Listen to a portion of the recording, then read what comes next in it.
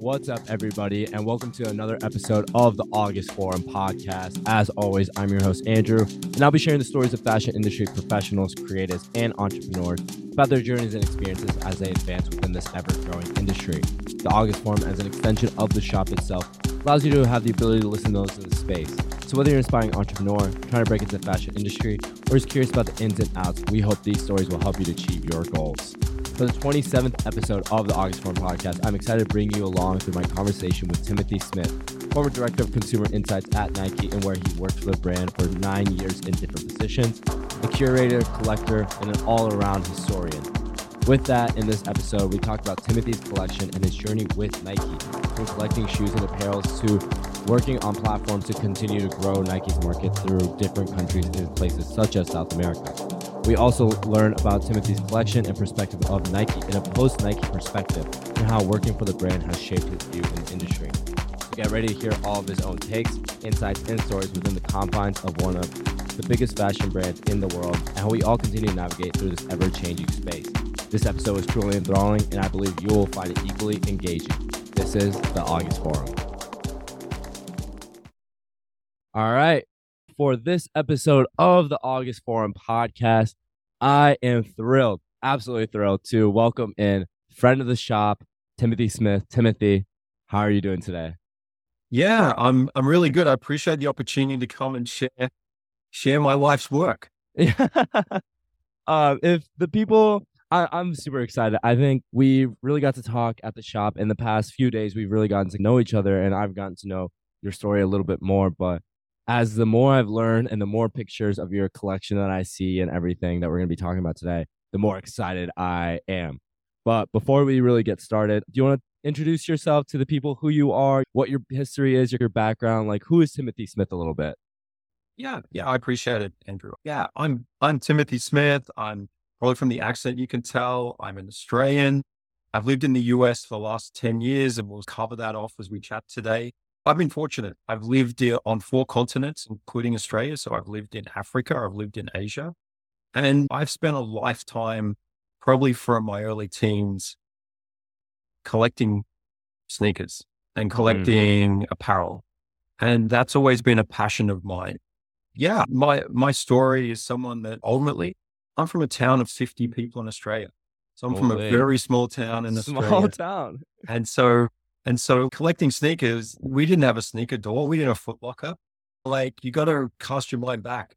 In the 80s, sneakers were all about performance. So collecting that was like collecting what you wear. And so this time we get to spend together will just be a lot of just explaining how that evolves to today. So yeah, I'm excited to share that and excited to talk about some other passions, cycling, travel, my experience collecting sneakers around the world. So yeah, I'm looking forward to this, and just to be really open about it. I visited the August store. I love how everything is curated. It's like the sneaker store I wish was in my town. It wasn't. In the town of 50, if only there was an August store there. Yeah. At the end of the day, Timothy, we are a culture and fashion podcast. So the ever question has to be asked, what is some of the music you've been listening to recently, and what have you been wearing and buying recently? So a little like jam-packed question there.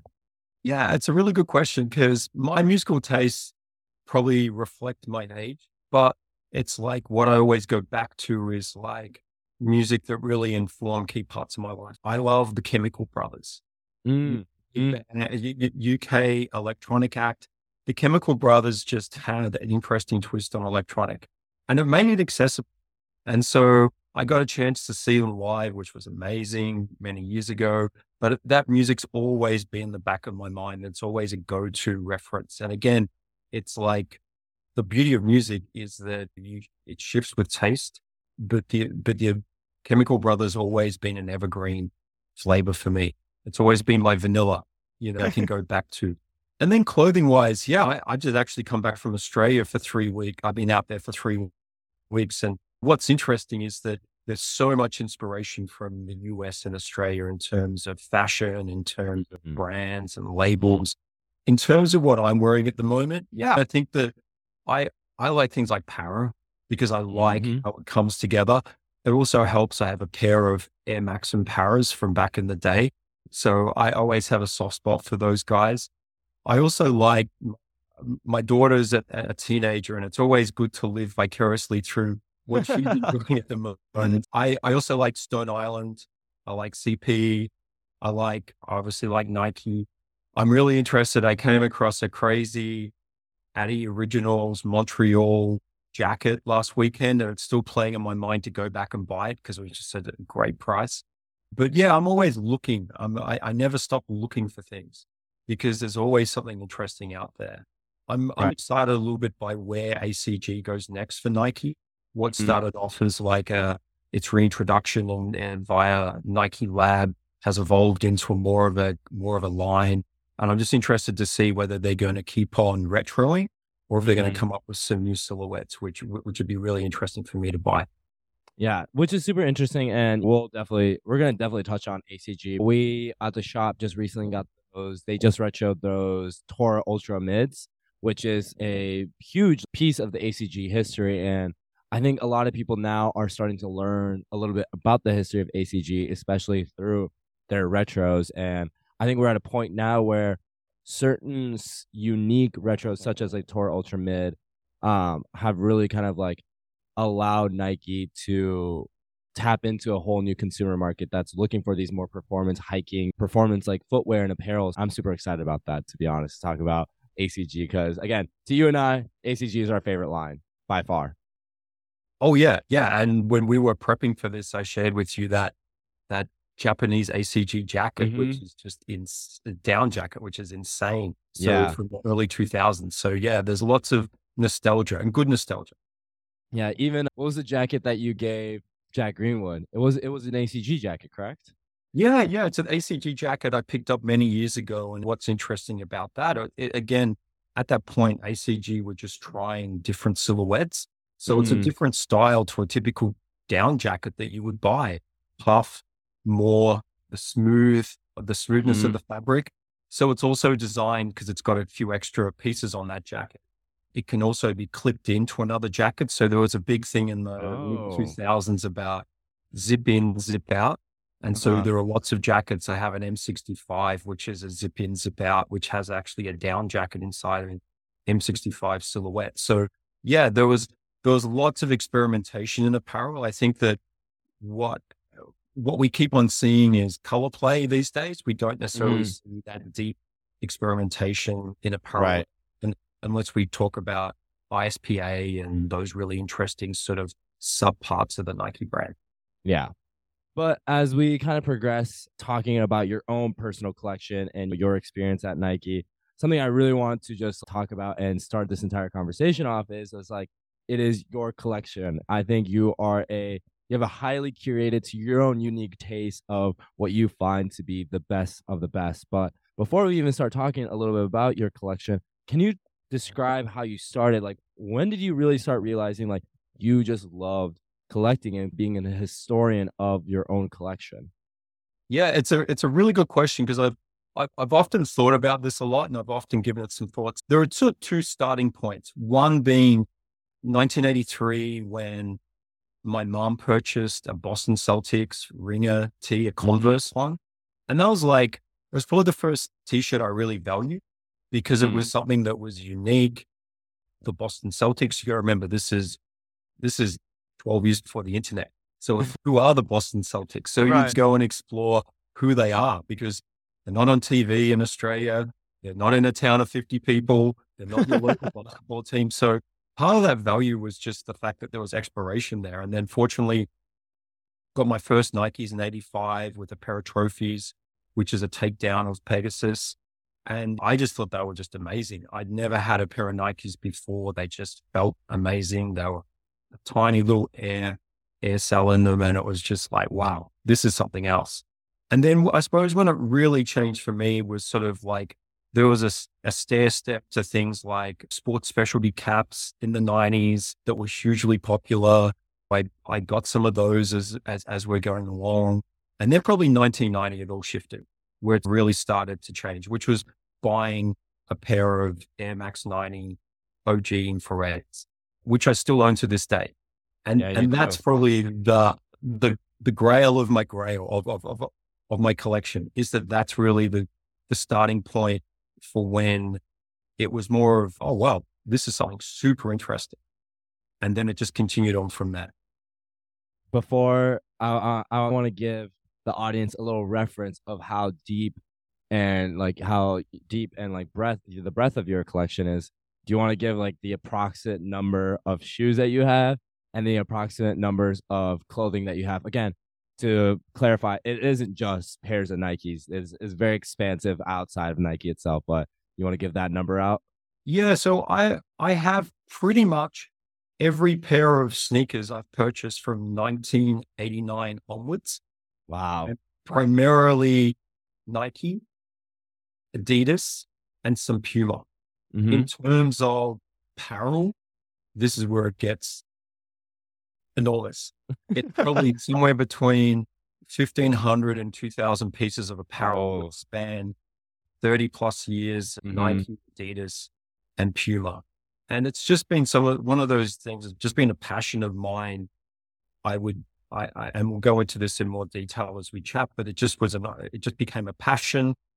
And it's always been something in the background of, it's not how much can I collect?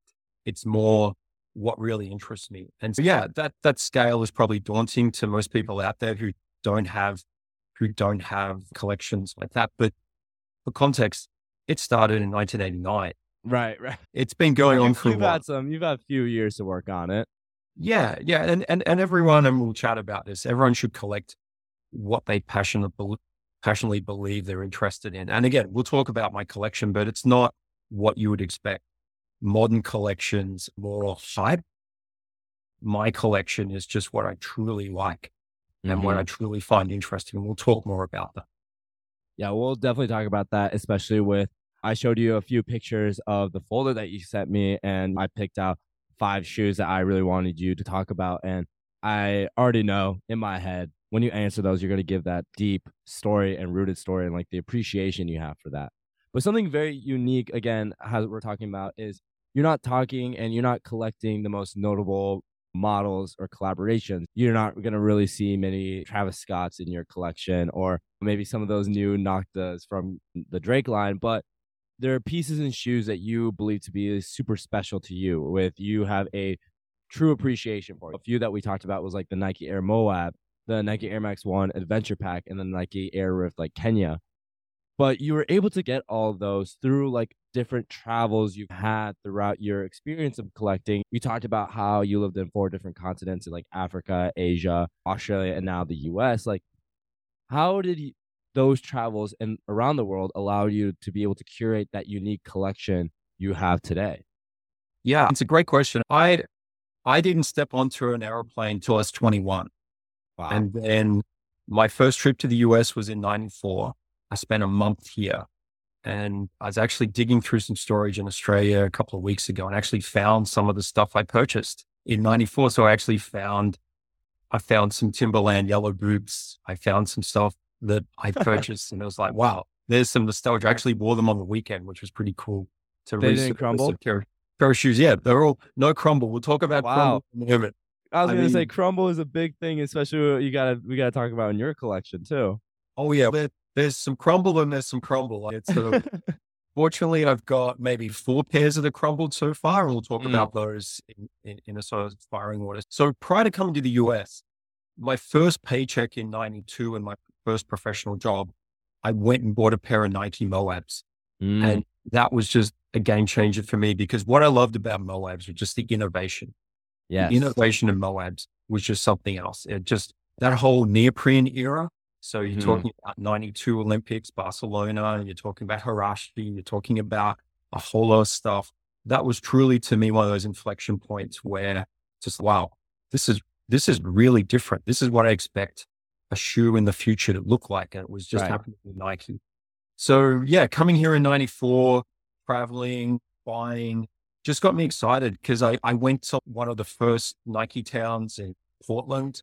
And that was like, wow, a Nike town. What an amazing thing, because back home, it was just local retailers and there was no Nike stores in the early 90s back home in Australia. But going to a Nike town in Portland, just shopping, there was a great sneaker store I went to on Amsterdam Avenue, about 103rd Amsterdam Avenue. And that just had things just blew my mind.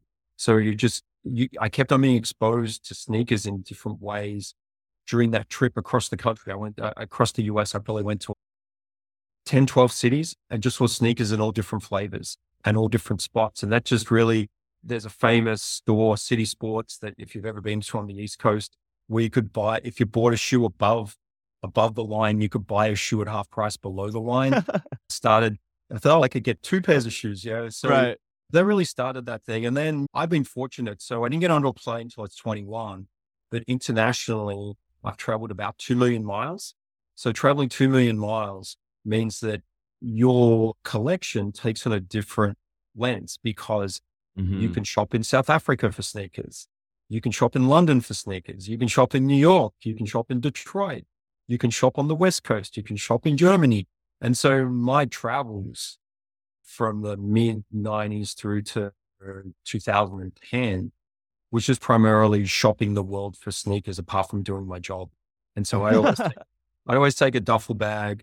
Right. My typical trip, if you want to know what it would be, is I'd fly to the West Coast from Australia, land in LA.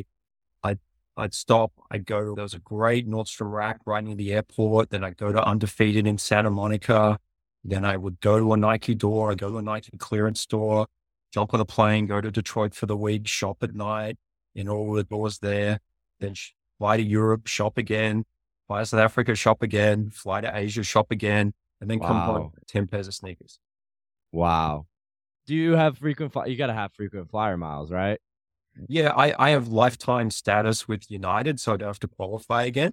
Wow. Congratulations. That must have been an accomplishment in its own.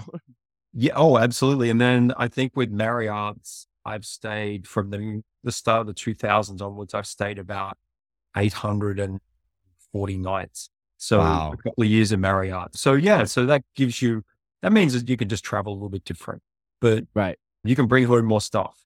Yeah, that is exactly what that means. Something I'm curious about, and I think we touched on this on our conversation previously, is I think wherever you go, it could be a different state, it could be a whole different country, a whole different continent, is the assortment of product at each location is going to be very different dependent on the market there. So for you personally, I guess my question is like, what place was the most exciting for you each time that you went and you're like, I'm super excited to see what this place has to offer? Yeah, it's interesting because selfishly, South Africa was really interesting because the factory stores there had Nike samples and Adidas samples from Europe. So you could actually come across things that were internal samples that were being sold in factory stores that never got released. Right. So you could find different colorways of stuff that didn't get released or were released in a past season and you missed them. So South Africa was always a great place to just find the unexpected.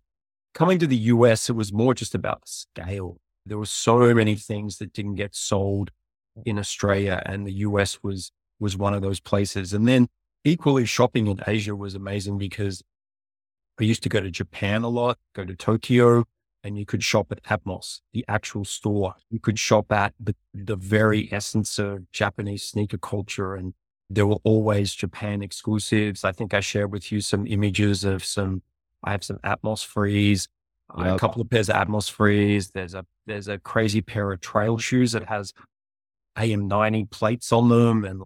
And so there was always different things in Japan that was worth shopping. It's the only place I ever bought Retro 4 Black Cats. I actually queued up to buy them, but I don't collect Jordan primarily because someone else wants them more than me.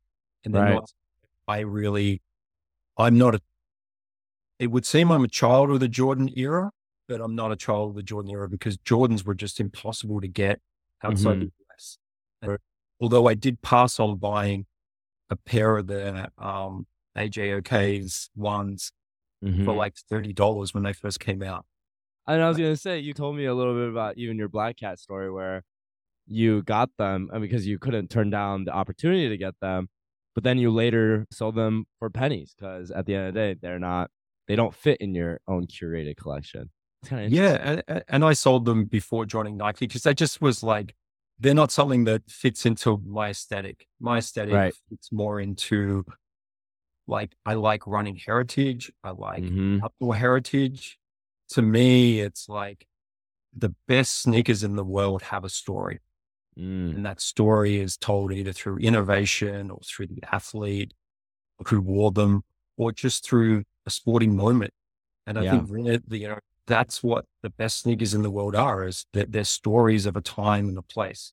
Mm-hmm. That leads me perfectly into the next question. I want to ask you here is where your collection and your curation is really centered around this idea of history and the stories behind it. And you have Nike at its current state with many retros and focus on lines such as like the ACG line, Alpha Fly, and even like the Nocta line that has currently come out.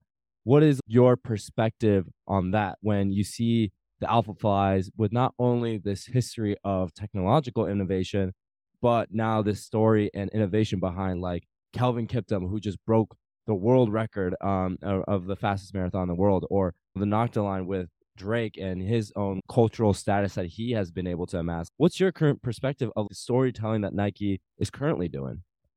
Yeah, it's really interesting because my first real pair of sneakers I purchased were those AM90 OG Mm-hmm. infrareds. And it's sort of like, that was the pinnacle of running in 1990. That Right. was the Alpha Fly. So you think about that as being the Alpha Fly of 1990, then you go to seeing what the Alpha Fly is of 23. Wow. And so Carbon plates. carbon plates, foam, chemistry Mm-hmm. experiments, big foam. It's sort of like, it's insane to think where running has gone, but it's important to remember where running has come from. Mm-hmm. And there are a couple of shoes I have. There's actually a really cool shoe that Steve Prefontaine, and it was crazy. You could buy it through Foot Locker in the 2000s, which was even there was a shoe that Steve Prefontaine sketched, but he never got Mm-hmm. to go into production. So Nike decided to produce it. And it's like amazing to think that in the early 70s, Steve Prefontaine is the soul of Nike Yep. in the sense that he is the spirit of Nike. And Mm-hmm. so what he wanted from a shoe was lightweight. Bauman was about lightweight. Yep. If you read the books, and you get to this point where sneakers are lightweight. You've got crazy engineered Flyknit, you've got crazy foam, but they're also huge compared to what they were. Mm-hmm. If you go back to like 94 and look at an Air Mariah, or 93 and look at an Air Mariah, which was the pinnacle racing flag, it's a minimal shoe. Now you're talking about Absolutely. foam where there's like an inch of foam, but yeah, look, Nike is playing across different spaces. So obviously their Nocta work with Drake is playing into a different space. Their work with Travis Scott plays into a different space. Mm-hmm. Running performance is still the essence of the company. Absolutely. Miniature basketball still is the dominant brand in the category. I think they've probably tried to, if you look at it from 1990 to today, what they've tried to do is broaden the Mm-hmm. communication, appeal to, Right. and it's a Right. smart strategy and it pays off because you or I have different entry points into Nike. Oh, What interests me 100%. may not interest you. And Yeah. so that's the nice thing about broadening the storytelling, broadening the lines. And I suppose that's the challenge of, of you as a collector or someone interested in these brands. You got to find your entry point. Mm-hmm. And what is not only what your entry point is, but what is about the brand that you love and what is it that you want to collect or you find appreciation for. Even as you mentioned, I remember my entry point into Nike, and I'll forever love this shoe. And we'll talk about it because you have many pairs of it. Is when Flyknit was the talk of the town. I had the original pair of the Flyknit racers. I remember talking to my parents. I was like, please just get me these. Like all the kids in my school were wearing them at the time. It was also like the craze of the Roshi runs. So when we're talking about entry points here, for you it's like the infrared 90s. For me, it was the Flyknit runner. It really was like not only the technological innovation that they had with it, but also the color, the style of it. It was super intriguing to just have a shoe that was so out there, in my opinion. And that's what's so amazing about the brand itself. And something else I want to touch on is just like how you talked about these different lines are communicating to different markets, and yet the people behind them, like when we talk about the Nocta line, we're talking about Drake, the Travis Scott line is Travis, like even basketball right now currently is like LeBron James. Like these are figures that are in their top form within their current industries. It seems like the essence of Nike is having, the best of the performers or the best of the best be able to represent the best of the brand. And it seems that essence has never changed.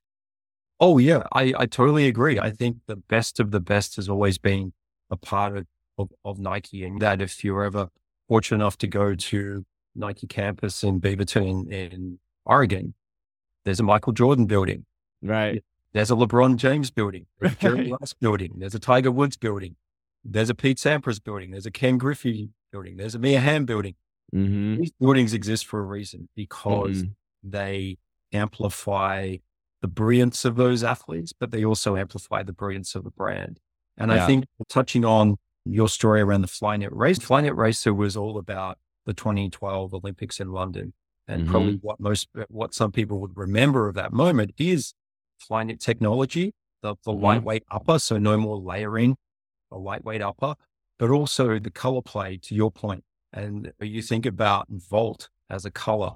Volt Yeah. was the Olympic color in 2012, but the history of and Volt became the performance color for many years at Nike. During my Mm-hmm. time working there, it would always show up in key track and field lines, but you could always see it elsewhere. But the most interesting story about color comes back to the 2010 World Cup in South Africa, where for the first time, all of the football cleat silhouettes were the same. So they were all the orange and Interesting. gray. And this was research. I think the story goes, and everyone can go look it up to get more accuracy, but it was actually some work done by someone who formerly worked at Nike and at NASA. And they were working with Nike, and they came up with the fact that if all the football cleats on the pitch were the same color, it would Mm-hmm. amplify the presence on the pitch. And that particular color, Wow. there's some science to the color that they use, the gray and the orange. And it's definitely worth following up and exploring that because it's such an interesting way. If you go back and jump on YouTube and go look at highlights from the World Cup in World Cup. 2010, it looks Yeah. like everyone's wearing orange and gray Nike Right. football cleats or soccer cleats. So Right. it's just one of those things that Nike's very, very clever, and Mm-hmm. kudos to them, have always had a real sense of color and a real sense of how to use color to communicate and to make the brand more extroverted. Absolutely. It definitely helps when in the 2010 World Cup final, it had the Netherlands in the World Cup final whose kit were orange. So it definitely helps there. Something I want to touch on for you is like something super personal to you of a Nike line, which is your love for cycling. Your love for cycling is definitely something that we truly appreciate and something that I am starting to get into. I'm trying to get into cycling a little bit more, but what's like your perspective of like the different eras of Nike cycling? You had the beginning with the ACG mountain biking shoes, so like the Live Strong and the Lance Armstrong line. Like, how have you seen like the progression of specifically that line for you grow? Yeah, it's really interesting question because cycling, I suppose, exists for brands like Nike and Adidas. Cycling exists in different chapters, start and stop.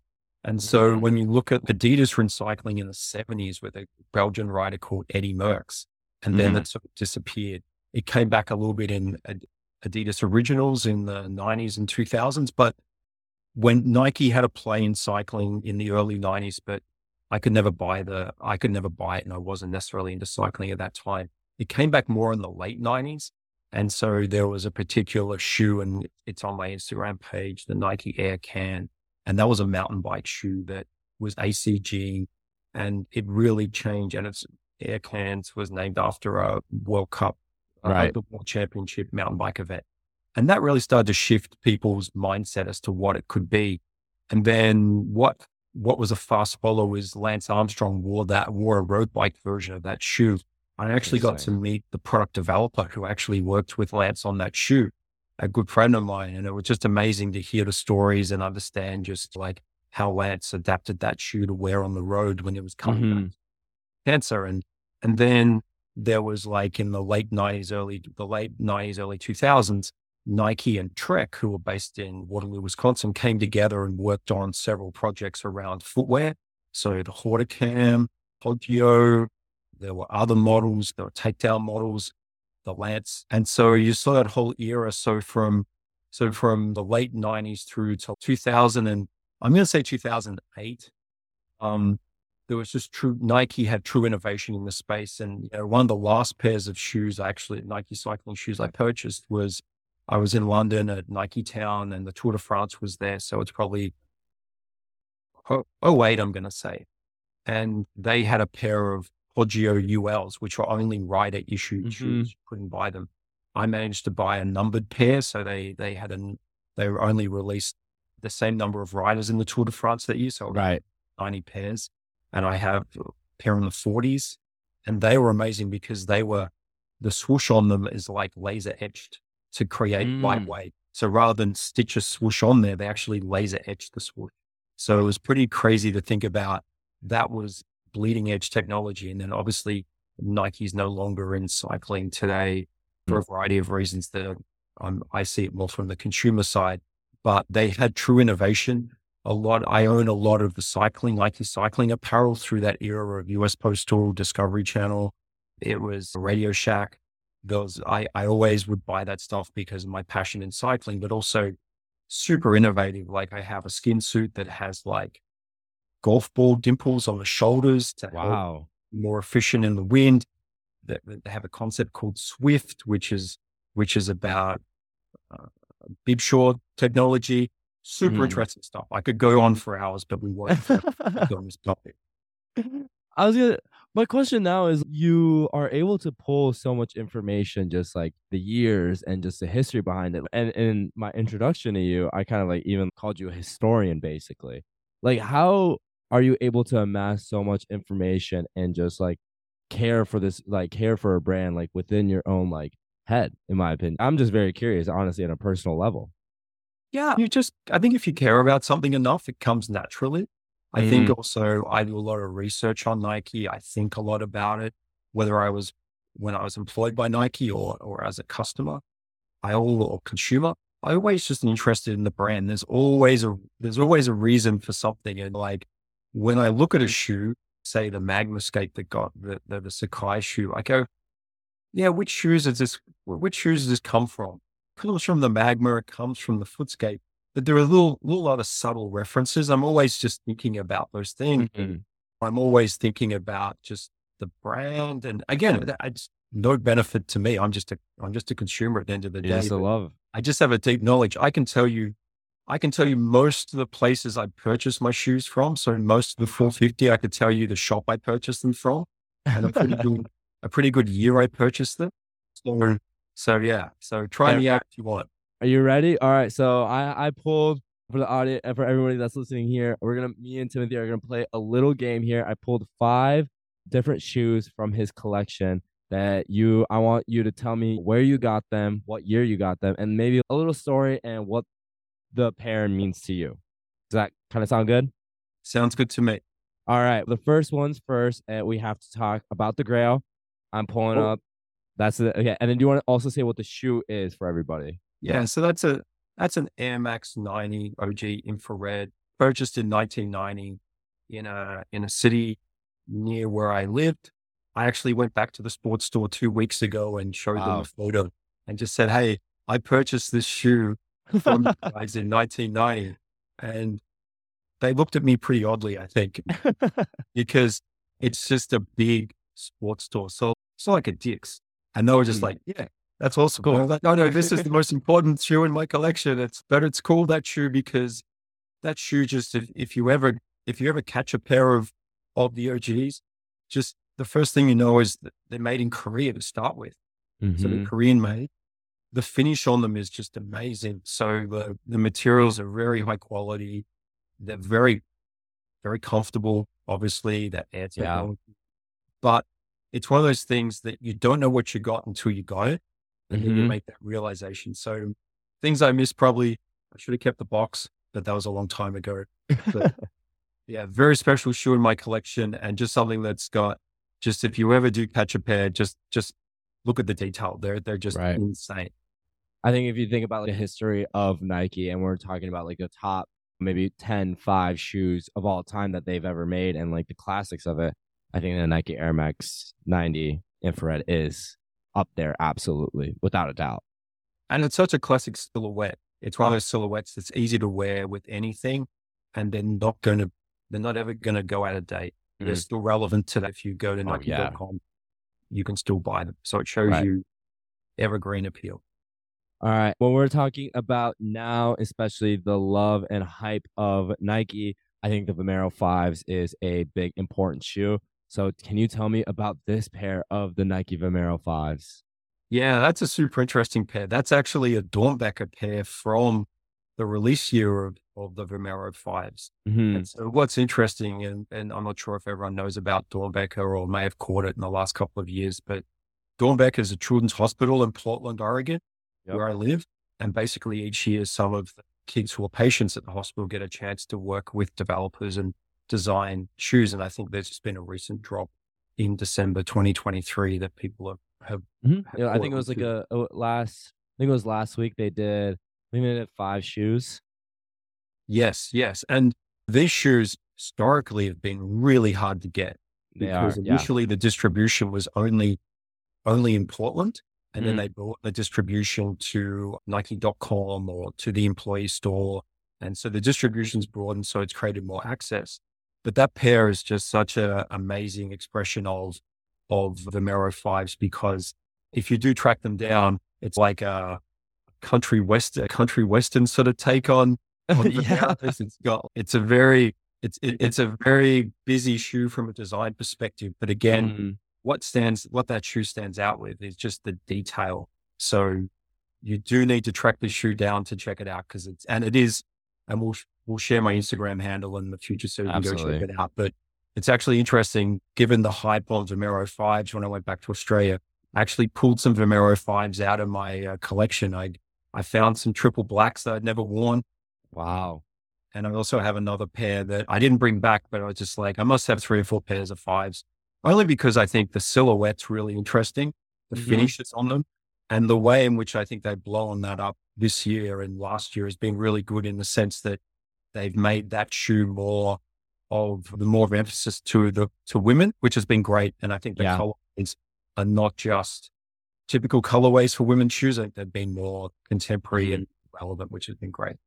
I think what's super interesting about the Vomero 5s, and again, we'll keep, going with the rest of these shoes in a little bit, but I think my introduction to the Vomero 5s wasn't last year or this year.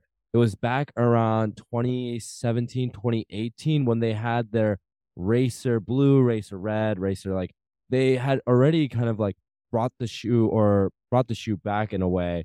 And I think now, more or less recently, as these new pairs have come out, the hype has kind of come around with it. So it's not a shoe that's it's not a shoe that's just been really recently reintroduced. It's been a shoe that's been within their wheelhouse for a while at this point now.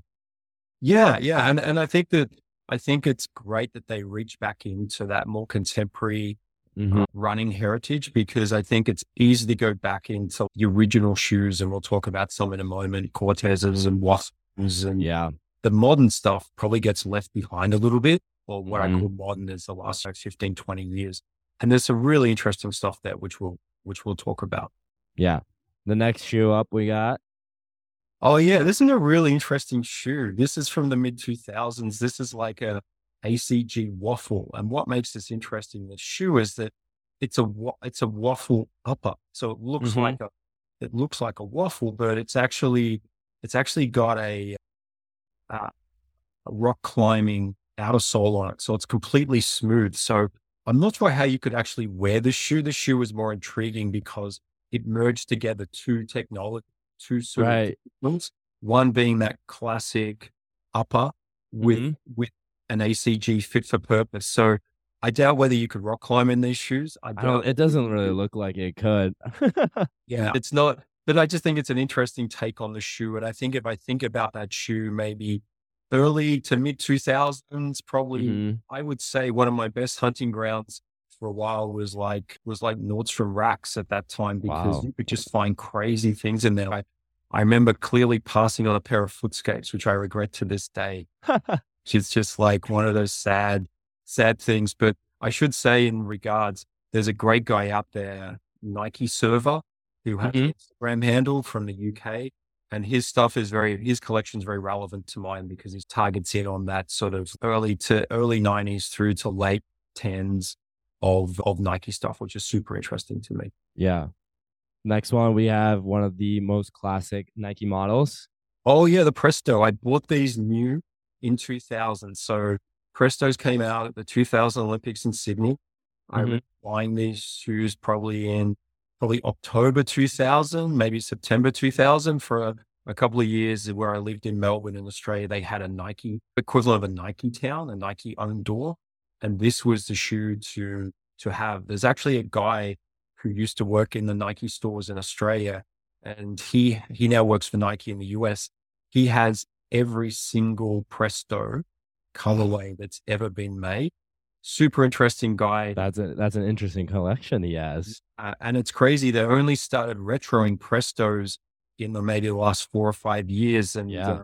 one of the hardest Prestos to get was actually the Australian Olympic team Presto, Mm. because you had to be on the Olympic team to get the Presto in 2000.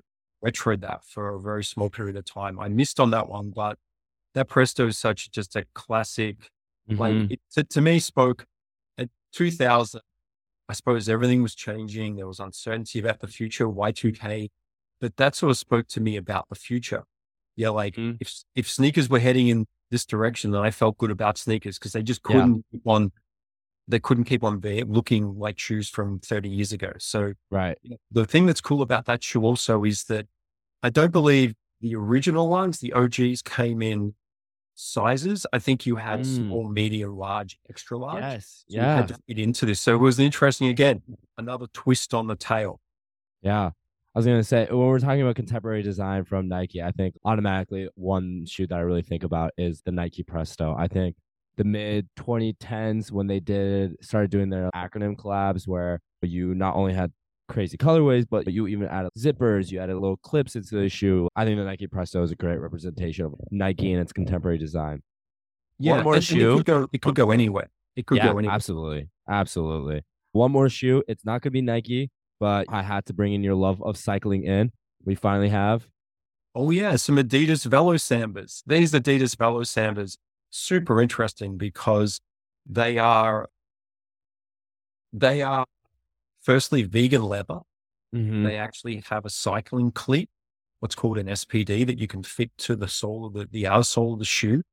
And I suppose just what makes them interesting is that cycling shoes are forever very technical, and Yeah.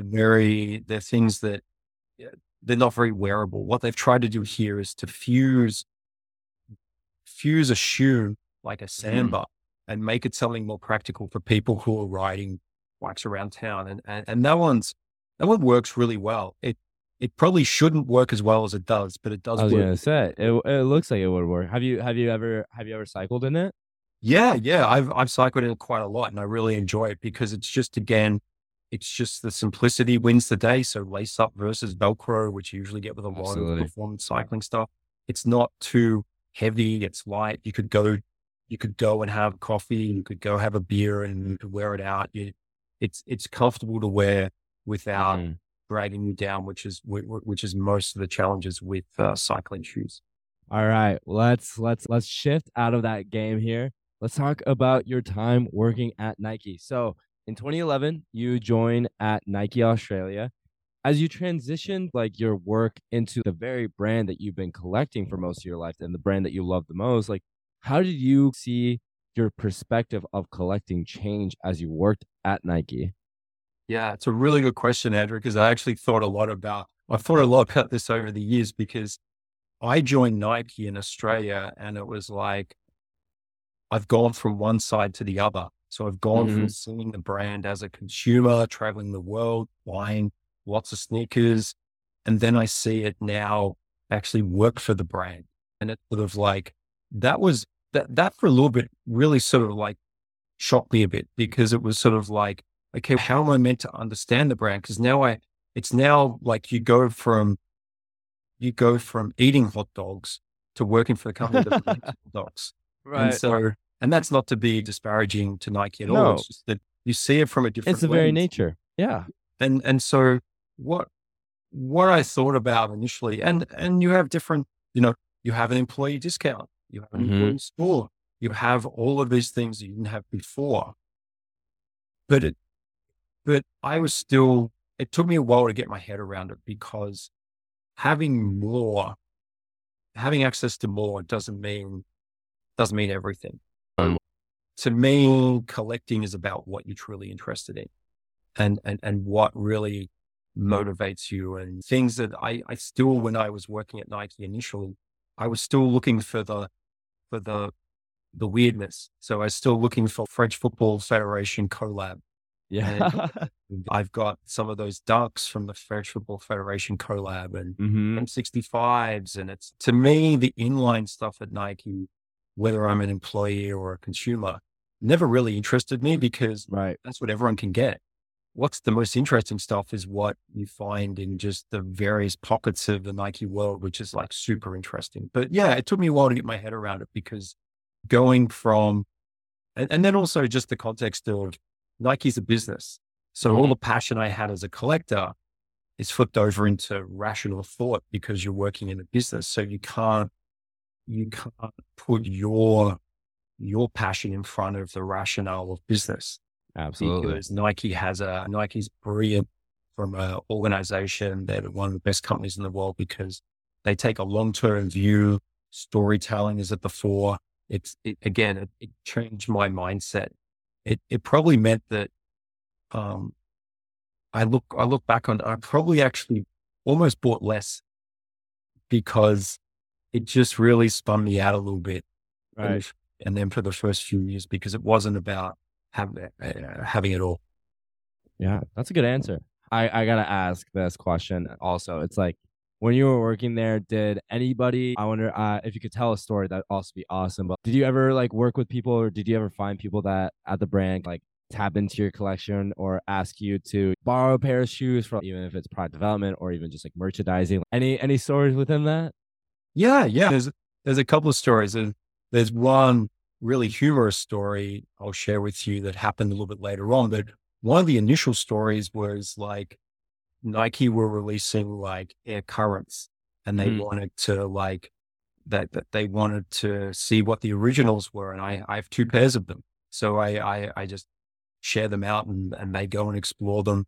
The thing that, like, by having all the shoes that I did, like, I always bring in shoes, because unless you're on campus, getting archive pairs is really difficult. So when you're at Yeah. office in Australia, you've got to rely on what's around you, and like bringing in pairs of shoes from previous iterations or previous releases. Because when I worked at Nike from 2011 through to 2020, it's sort of like, there have been some shoes reissued, but there hadn't been a heap of shoes reissued. So when you're talking about Right. things like AM95s, I think there's been one reissue. I think Moabs have been reissued maybe twice. Mm-hmm. It was the next phase where we saw many more reissues. The other more humorous story is that when I worked at Nike, a good friend of mine also has the same first name and surname. Another And Tim Smith. another Tim Smith, only two Tim Smiths at Nike at the time when I worked there for about 10 years. And Tim was a senior innovator who worked in the kitchen where Tinker works. And Mm-hmm. Tim had been at Nike since 2 weeks after the 1984 Olympics. So he's one of the longest serving employees, Wow. Yeah. active employees. And so Tim, being a senior innovator, worked in Nike Soccer, Nike Global Football. Mhm. Often I'd be sitting at my desk in Portland in a separate building. I used to work in the Dan Fouts building and another building. And I would get these boxes turn up at my desk, and I would I would open them up thinking they were for me. And it turned out these were like future prototypes. These were Wow. these were like shoes from 2 years into the future, like football cleats, soccer cleats. And so I'd have to frantically call Tim and then arrange a meeting point and then run these shoes over, because they were key. Right. Tim having access to these shoes were key to having It's for also like, Nike. it's also Keep on IP for innovating. Nike. Oh, absolutely. It's valuable IP, It's a and valuable IP that I- you don't want to slip away. absolutely. And we all play a team game at Nike. And although if things happen like that, it's you have to help people out. And then what's really cool about Nike is you get to meet heaps of people. So through cycling, I got to meet a person called Lynn Jennings, and she was an Olympic track and field star in the 80s and early 90s for Nike. And I met her on a bike ride, and she said, "You work at Nike. I've got all of this stuff. What am I going to do with it?" So she had original athlete issued product from either the late 70s, early 80s, all the way through to like the 90s. So Athletes West, like all of the things that matter in Nike running heritage. And so I was able to work with her and the archive at Nike to facilitate her passing those goods on to Nike. But some of the stuff that she sent photos to me of was just like grail things in the history of Nike running, because she was a female athlete in a time where there weren't a heap of female athletes as well. So you just get to meet good people along the way. Did you ever visit the Nike archives, and did you ever donate to the Nike archives? Did you? I have donated stuff to the archives, but it's more stuff that I was working in offices where it was going to be thrown out. And I'm like, no. Let's not throw this stuff out. Let's not throw this stuff out. Let's make sure we keep it, because it's going to have intrinsic value to someone in the future. Because often when you're planning a future release, it might be several years out. It might be a short period of time out. You want to actually access the original to see, to touch it and feel it, understand how they came about, because it's just super interesting to understand like the essence of seeing some of the original stuff when it gets shared from the archive is insane. I actually have something to donate to the archive. I've got to get around to it. It's actually I bought it 23 years ago, maybe longer. And it's actually it's to manage heat dissipation from your body. And it's this actual singlet that you actually freeze. And then apply this peppermint essence to it, which sounds freaky. Sounds nuts. And it's like, I still have it in the original packaging, and I've never used it because I don't have a purpose for it. Right. I bought it more because it was just intrinsically interesting. So I want to donate that to the Nike archive, because it's the right thing to do, because someone else might be inspired by it in the future. Wow, that's awesome. During your time at Nike, you saw a lot of different like brand initiatives. Like, what era throughout your time there was the one that left like the biggest impression on you? You worked on, there's so many different initiatives that was going on, especially during the 2011s to 2020. What was the one that you found to be the most valuable to you? Oh yeah, there's so much to talk about there in terms of, I basically worked there during the rise of social media. Things that were important at Nike were things like community. Building community around the world through run clubs and through running events. Also you work in a seasonal construct. So when I worked at Nike, there were 4 seasons in a year. So I worked 40 seasons. And so across 40 seasons, you would always have different product storytelling. You would have different products that would come and go. But things that really stick out to me is getting to work on Olympics, both in Australia with the 2012 Olympics in London, but also working further out with the Olympics in Rio, in Brazil in 2016. The other ones were were equally interesting with things like Nike SB. So we had a very strong creator community. Night skaters have always been the ultimate content creators in the sense that their pieces matter, and their ability to build content in any way, shape or form really transformed the space. And I think that fortunately with Nike SB in Australia, we had great people working on the brand, were really connected to skaters in Australia. So you had a chance to see Shane O'Neill. And then I know Wolf Marnell has passed away, but he was also a really good skater and a part of the team. Nick Bizzario, really good skaters who were part of that. A more bespoke one was actually the rise of Nike Surf. Nike Surf was a category. And if you ever track down the video on YouTube, there are a couple of things that are distinctive about that. All 3 things.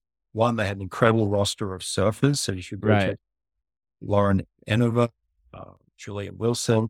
Have a look for a video called The Chosen, which is amazing. That was our video. That was our video that we launched the category. And then the wetsuits were actually custom made wetsuits for the athletes that were made in Japan. and they were just like the next level beyond the next level. So there's been, and so they were incredible. Just again, these small facets that were really, that were really interesting at the time, but they represented just small chunks of my time at Nike in Australia in that moment. And then there was obviously bigger one, which was Nike She, the Nike She Runs movement, which was something that was so important because it spoke to a customer insight about women didn't feel safe running at night for a whole range of reasons. And so Nike as a brand played a role there in creating events and creating training experiences and creating a journey that really transformed that or helped transform that over time. And that was like the genesis of so many things for me, because of that one event transitioned, and over the course of probably 6 months, I went from just being average Nike employee in Australia to having an opportunity to relocate to the US through my work in that space. And that was amazing because it was a first time partnership with Facebook globally, got a chance to work at Facebook campus, got a chance to work in the UK, chance to work at Nike campus. It was just like working with some of the smartest people that I've ever worked with at Nike and Facebook and partners, and to see it all come together and work with an amazing team. And then literally less than 2 weeks later, have a job offer to move to the US just changed my life. And so that's just something that if you truly believe in something and truly believe in building community, at the essence of it, it can change not only your life, but the lives of others. So that's super important. Yeah. Something you talked about I want to get a little bit more into the She Runs the Night event. When we had talked previously, you described like what the event entailed. And it was kind of like, not only was it an event for people to be able to run at, but also to kind of like celebrate their own like journey within running. Could you like detail a little bit about the event and something that was parts of the special parts of that event? Yeah. Well, what was super amazing was the team that led that, which I was a part of, really curated that event for women in the sense that it was a curation from the moment that you signed up. And so through our partnership with Facebook to build the journey solution, we're able to capture all these moments as you train for the event. And then when you race the night, we actually had set up using the timing system as the primary platform. Whenever you ran through a different part of the course, we played that back to you as you ran across the screen. So you could see your journey. You could see your friend's encouragement that was coming at you. You could see that stream of how far you'd come in such a short space of time. And that's really transformational. It became the most social running event that Nike had ever done up until that moment. There were many that superseded it post that, but that was the thing, is that it truly felt personal. It truly felt at scale, and it truly felt like really connected to the runner, which is what running is all about, is connecting to you and making it more unique and personal, which was the unlock. And that subsequently helped inform lots of other running events around the world for Nike. The team that I was a part of won a Global Maxim award. So that was one of the nine best moments at Nike in that particular year in 2013. So it's a truly crazy year, going from somewhat in a small role in a territory to relocating to the US and taking a bigger role. Just very transformational in my career. And I'm very grateful for the opportunity. Yeah. When we're talking about Nike running, it is huge at this point now. I'm a user of the Nike Run Club app, of course. It's my go-to. And even now where Nike running has spanned globally, for me, I've only been able to like experience that within, around like Chicago and LA and the events that Nike puts on, but it has really come on to a global scale. I gotta ask you, as you kind of like relocated in Beaverton, Oregon in teen, you worked across the Asia Pacific and Latin America areas and spread like Nike Run Club across this global scale. What was that transition into the role, but also the work that you actually put into it? Yeah, it was amazing. I was very fortunate to work with a bunch of really talented people. And And part of that was scaling Nike in terms of the app. So Mm, part of it was like translating the app into different languages. So I think we translated into 7 languages, which was a wow. game changer in Yeah. terms of getting people in other parts of the world to use the app and see value in it. And then also like we did events that were just so elevated. So, Hmm. Run Java Island is a personal favorite that I was fortunate enough to participate in, where we actually shot the seasonal campaign in Indonesia. And then we took a bunch of runners from all around the world, really novice runners or intermediate runners.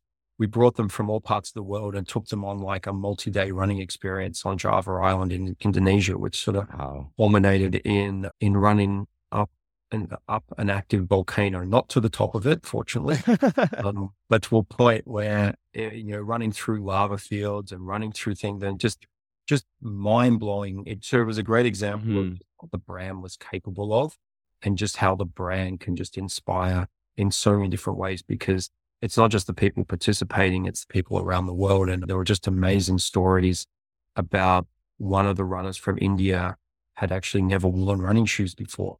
And she was Wow. in Nikes for running in running shoes that were Nikes for the first time. We took over a Airbus A320 and had Mhm. a Run Java Island flight. It was just an incredible experience that, when you put it all together, just shifted the way people thought about the brand at Mhm. that time, but made people realize just how a brand can play a role. In my era at Nike, it was a lot of it. My work was around community, and we saw that then flow Yeah. on like Nike Run Club events around Asia Pacific and Latin America, elevated running events. It really created its own propulsion, so to speak, and really propelled the brand into a different moment.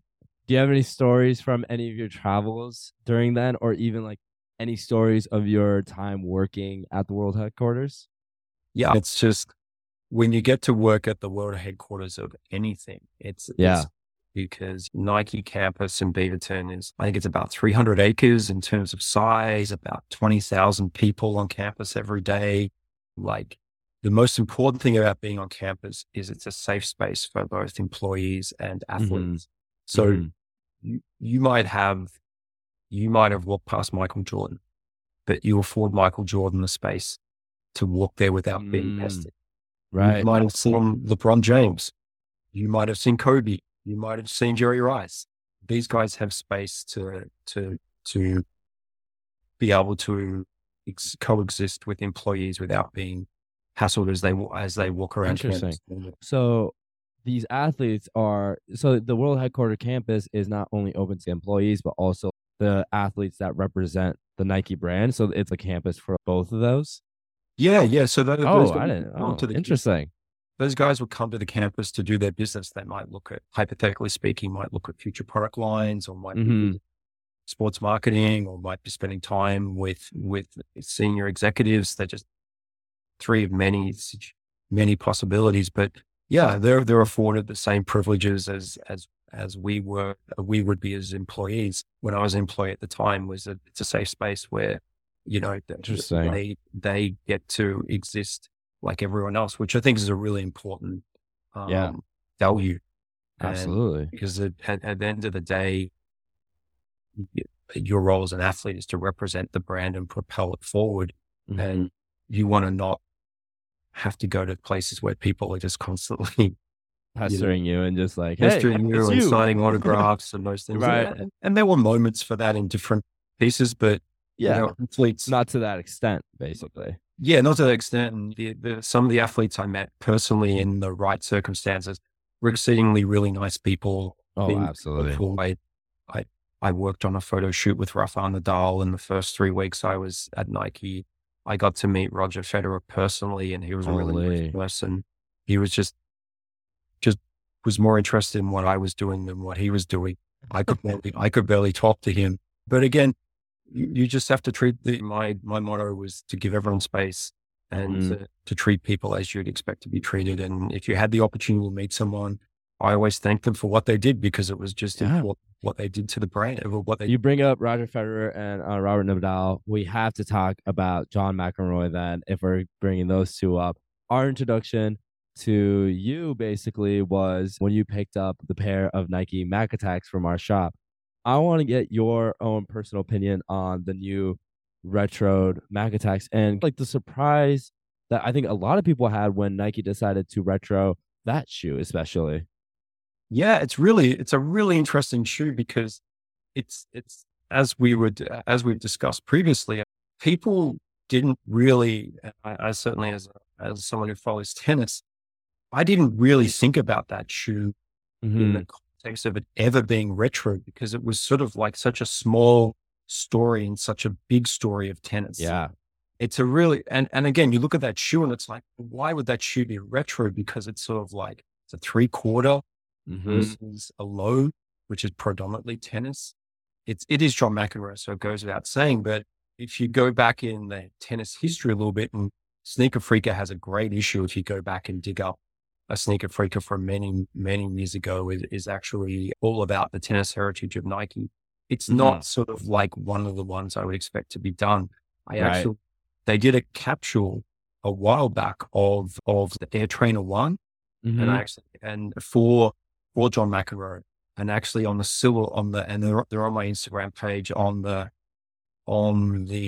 shoe actually has John McEnroe as a little stitched like a Ralph Lauren polo person, tennis racket above his head, and like cursing the actually stitched onto the shoe, and it's really weird. That's so interesting. Yeah. Mac Attack. The reason I purchased the shoe is that tennis heritage is super interesting, and I think we're yet to see even better stuff coming. Yeah. The actual shirt that matches the Mac Attack, I actually have two of, which is black and blue. One you gave one to your brother, right? Yeah. Oh, actually, my brother actually has a complete 1994 Andre Agassi head to toe.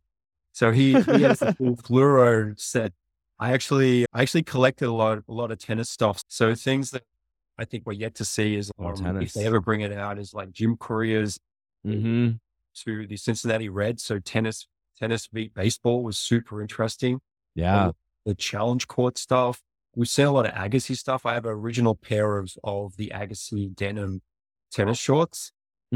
They're super uncomfortable to wear. Thinking back to when and they're very short. So you could see why bike shorts were probably a good thing for that era. But yeah, some of the tennis heritage stuff is amazing to dig into. And I think that hopefully we see some 90s stuff come out soon, because it's I'm excited. Yeah. I think now, I don't think, again, it's one of those things where sports like cycling, running, or tennis, everyone out of style, but I think it's officially like going into it's bleeding into the next generation. I think someone around my generation and even younger, we're now just understanding like the importance and the cultural significance of sports like tennis, running, and cycling. I'm excited to see like how Nike is able to attack that market or really introduce the newest generation of these amazing sports. So I'm really excited about that personally. And again, I hope you love your pair of Mac Attacks, because I love my pair of Mac Attacks. The box itself is super interesting, and I love the design of it too, because it's the original Mac Attack box design. Yeah, I love that whole.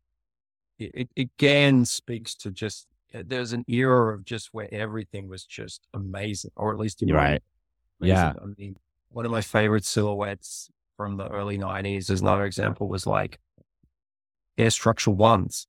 So Air Structure Ones, classic running silhouette. They've been retroed a couple of times. They got retroed maybe 3 or 4 years ago. I think I have 12 pairs of them in the various iterations. But what's interesting about them is if you follow structure as a shoe, the keeps on changing. It started with Air, which was the predominant technology. Then it moved to Zoom, and now it's probably into React. And it's sort of like, it just shows you that you can still have a shoe like a structure, but it's got to keep up with the times. And so that's what's really interesting about that shoe. And it never shocks me just when they do retro a shoe, just sometimes the sneaker community goes, why?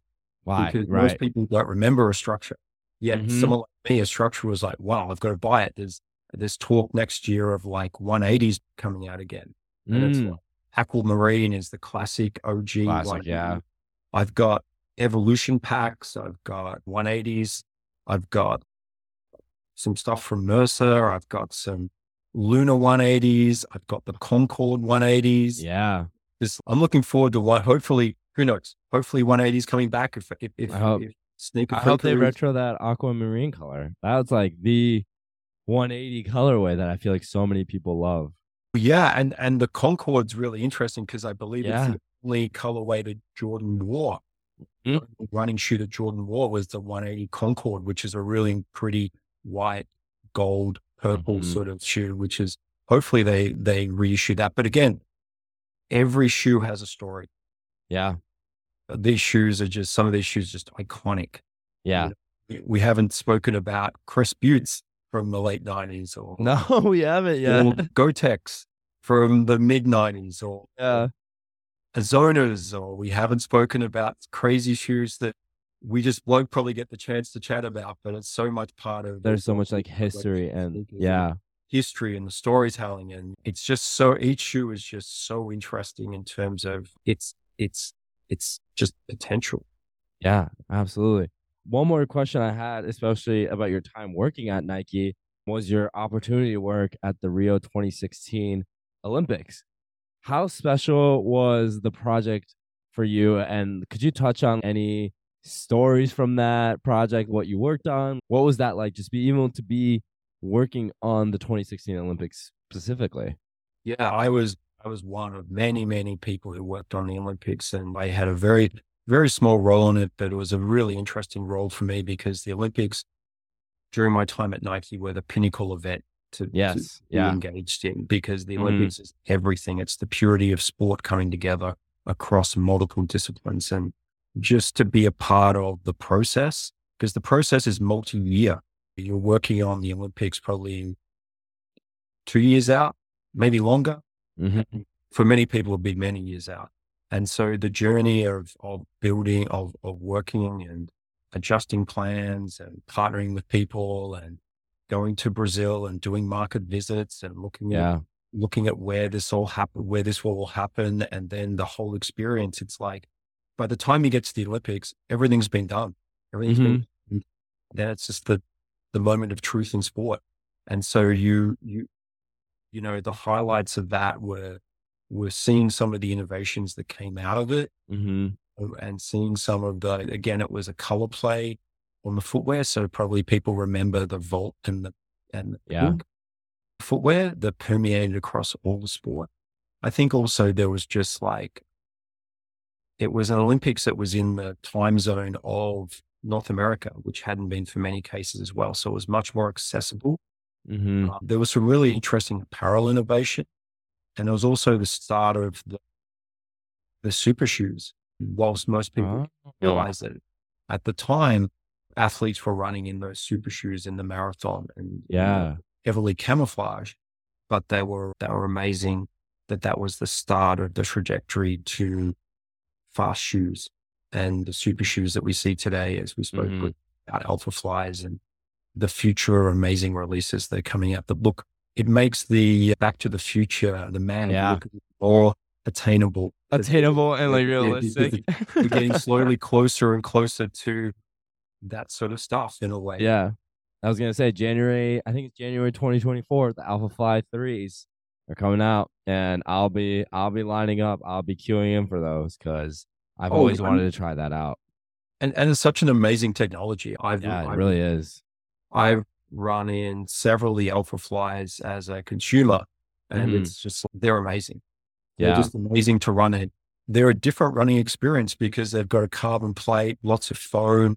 And Mhm. as a not a serious runner, I probably don't appreciate them as much as as not a serious runner. I probably don't appreciate them as much as a serious runner. But Right. what I can sort of respect is the innovation that goes into them. Because Absolutely. you're talking about something that's race shifting. People, Mhm. people are breaking records that couldn't Be broken for the broken. longest time. Yeah. And you look at the innovation, breaking two, I wasn't involved in that, but just the It's just one of innovation the and If you Crazy go back and sight. watch the documentary, it's amazing because people are running to break the time. They're thinking about running in formation. They'll run Hmm.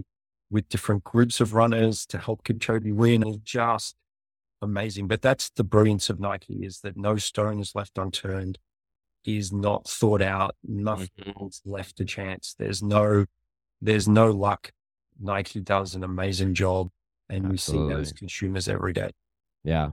As we kind of like move out of your era working at Nike now, you've continued to collect. Let's not discredit that. Your collection is still growing, but you've definitely expanded your collection. We on previous conversations and when you visit the shop, we talked about Hoka, but you've moved on to not only you've not moved on, but like you've also started gaining other brands such as On, Hoka, New Balance, and Adidas. What is your collection looking like now? And then are there any specific models maybe towards those brands that you find yourself like gravitating towards, or like any of those brands that you really find yourself like that's like what I'm resonating with currently? Yeah, it's been really interesting not working at Nike and still collecting, because I still have a soft spot for Nike. I still buy Nike shoes, but Mm. I'm, I'm, it takes me a while to pull the trigger, so to speak. Yeah, Looking for stuff that fits my sensibilities. The other thing is that brands that you didn't really think about as exclusively Nike for like almost a decade. So it's sort of like absolutely. you start looking at On in a different way. So you don't look at them as a competitor. You look at something that you can go and explore. Hoka, and I saw the rise of big foam, and it's okay, a chance to go and explore that. And I bought some Hoka Hoka hiking boots, and I've really enjoyed those. New Balance is something that has a really forgotten archive that we've Yeah. seen in the last 4 to 5 years, but I still think Hmm. there's more. You can go deeper with New Balance. To me, it's obviously the flagship stuff is the made in England and the made in the US, but there's so Absolutely. much more. There was so much more innovation in the 90s and 80s with New Balance that we just haven't seen yet. I remember going to high school and a friend of mine wore New Balance in the 80s, and it was like he was from another planet because we Hmm. all want more New Balance. And then Adidas, I dipped back into Adidas because they had a really interesting pop-up store here in Portland with their Terex brand, which is super interesting. I Hmm. feel like that has potential in the future to be really to fit more into the originals Yeah. framework. And I do like my ZXs. I did buy a pair of the Crater Lake National Park ones when I opportunity, because Crater Lake's in Oregon. The ZXs are my all-time favorites, although my original ZXs I purchased in '89, when I picked them up out of storage a couple of weeks ago in Australia, they crumbled. So I was a bit sad. Oh, But I only have 4 pairs that have crumbled so far out of the collection. If people want out to of know, 450. my ZXs from '89 crumbled, my AM90 Yep. infrared crumbled, my Air Max 94s crumbled. Oh, Really rare shoe that because is a they that's haven't a been sad one. retro. I'm Yeah. hoping that they're retro. I, And then I'm I'm curious why it hasn't been. I can't believe it hasn't. I got reminded the other day by Sneaker Freaker that the 94 hasn't been retro. And to me, that's That's like like the Max squared. It's such an right. interesting technology. I remember buying mine. It would have been like October 94 in Washington and DC. Hmm. Just super interesting pair of shoes that I love. The upper is so cool. And then I have a pair of Nike Mariah from the Nike International Yeah. series, which is super interesting shoe, and they've crumbled. There are some good services out there. You could maybe help me out, but sourcing what you would put on these shoes. Cause It's when I gonna was be going through difficult. storage, I actually I found like a hybrid. I found AM90 on a Mm. AM360. Whoa. It's sold. So that was something I Maybe must you have could use bought at that. Yeah. some stage post '06 when they released the 360. I did find a pair of OG 360s in the collection that I haven't probably worn in 15 years or longer. Wow. So 360s haven't been retroed either. Yeah, that's another one. I'm curious why.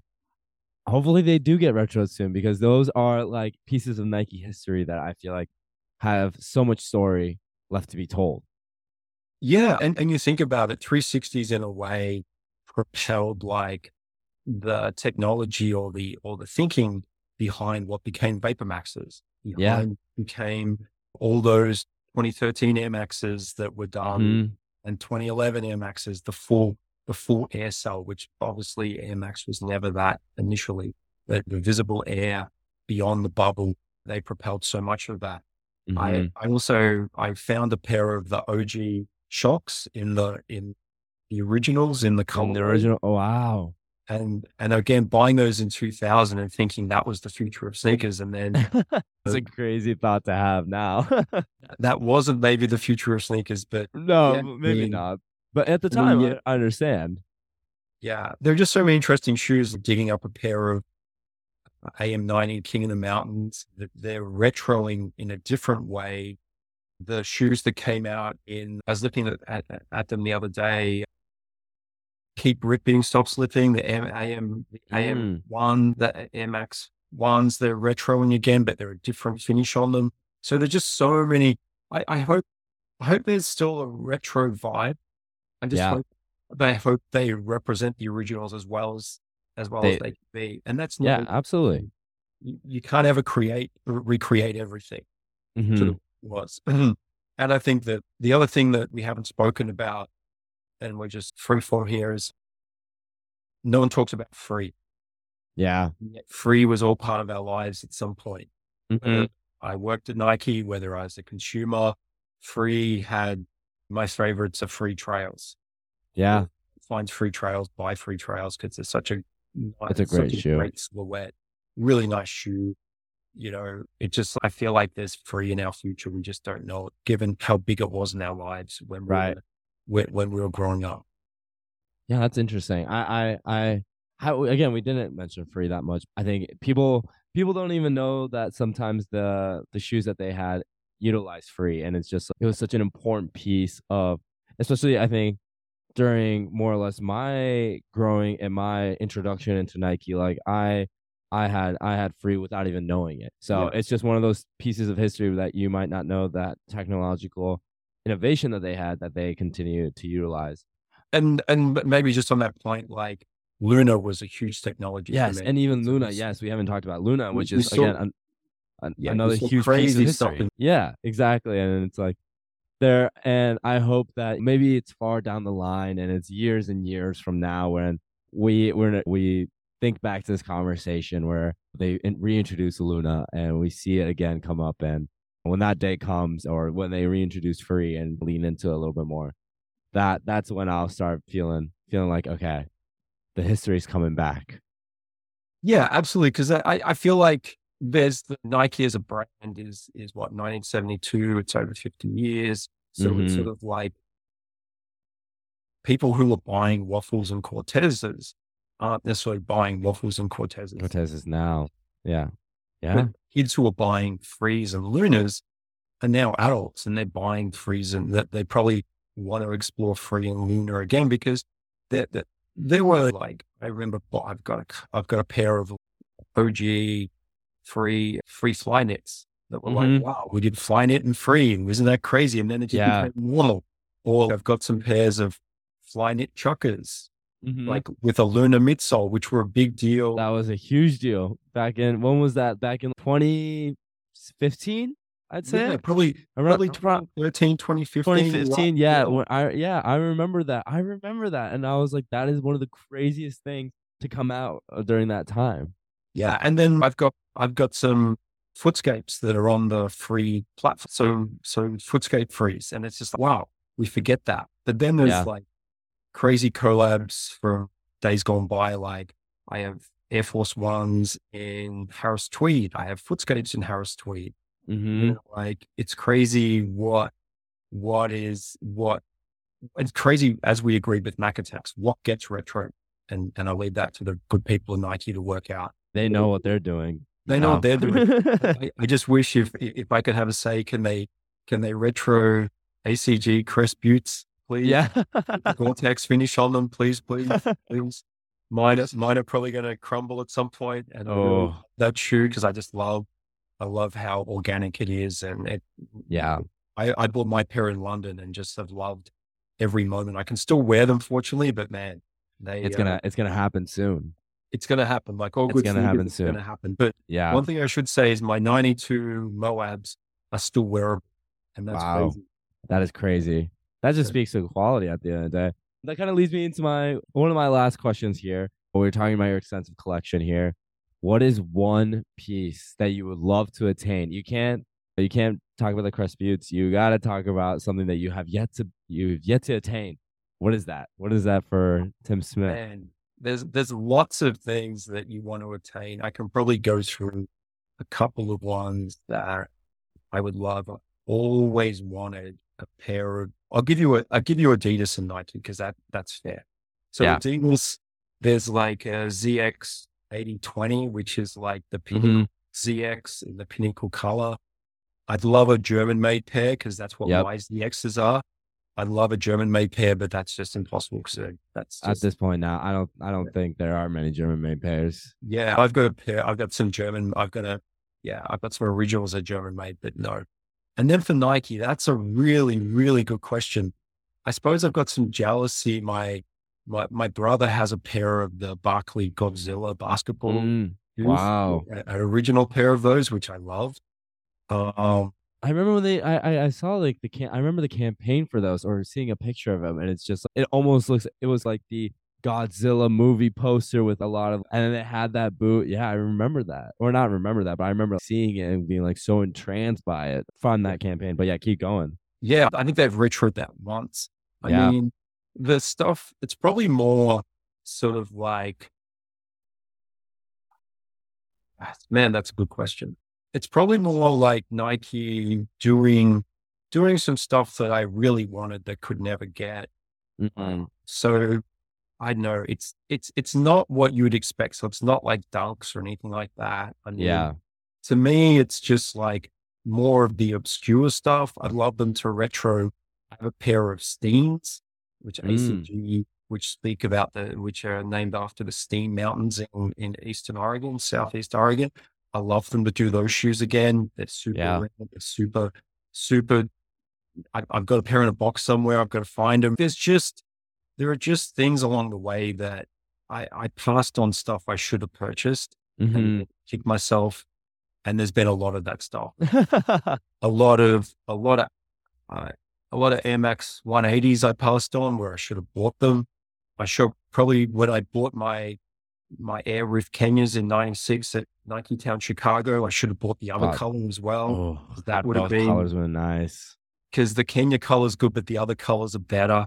But I do have the socks that from 96 that match the shoes. So I that's all that probably should have, matters. I should have bought more Rifts. Yeah, man, there's just things that in the time and place you go, yeah, I just should buy it. There are also lots of stuff that didn't fit me. I should have just bought the sample because it was more interesting. Apparel wise, I wish I had have bought more of the Nike collab with Loop Wheeler.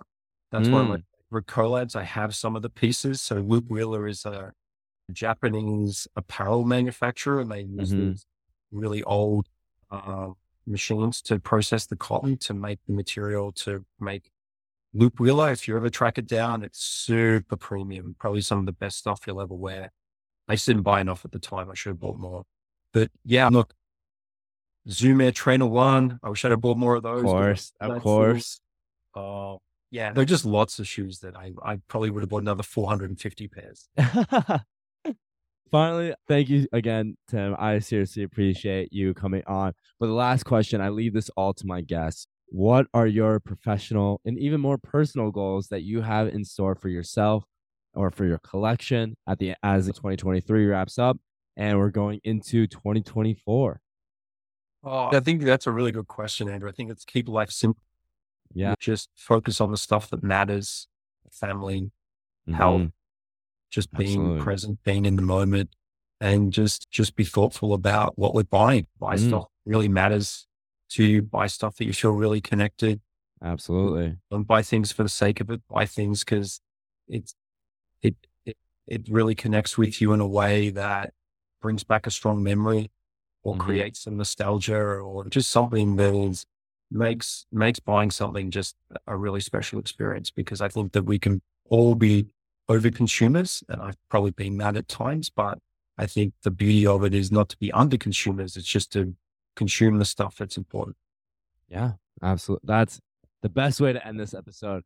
Last little bit, any last words? Where can the people find you, Tim? Seriously, shout yourself out in whatever possible way you want to. Look, feel free to hit me up on my Instagram handle for my sneakers, which is Shoes I Own. So just have a look at Shoes I Own on Instagram. If they have any interest in cycling, I have another Instagram handle, Road Yet Ridden. So Road Yet Ridden was all about my cycling. I ride track bikes, wear Santini, all that sort of good stuff, and they can go see some stuff there. And yeah, look, I just want to be a participant in the sneaker community and make it better. And I was very appreciative of my time at Nike as an employee, but I'm more appreciative of being a consumer, and I enjoy those moments of being able to find things or search for things and find them. And there's always a sneaker out there that's looking for a home. It's just a matter of finding the stuff that matters to you. And I fully respect everyone who has 2 sneakers in their collection or has 10,000. Yeah, absolutely. Everyone has their own journey in collecting sneakers, and it's a super cool thing to do. Wow. Thank you so much, Tim. Seriously appreciate you. Cool. Thank you. I appreciate it, Andrew. Thanks for the time, and thanks to August for making this possible. Yeah. Thank you for tuning into today's episode. Once again, I'm your host, Andrew, and I want to thank Timothy for taking the time to speak with me today. And the same honor, as always, for creating the music you heard on today's episode. This episode was about listening to a Nike alum and his collection and perspectives of the brand.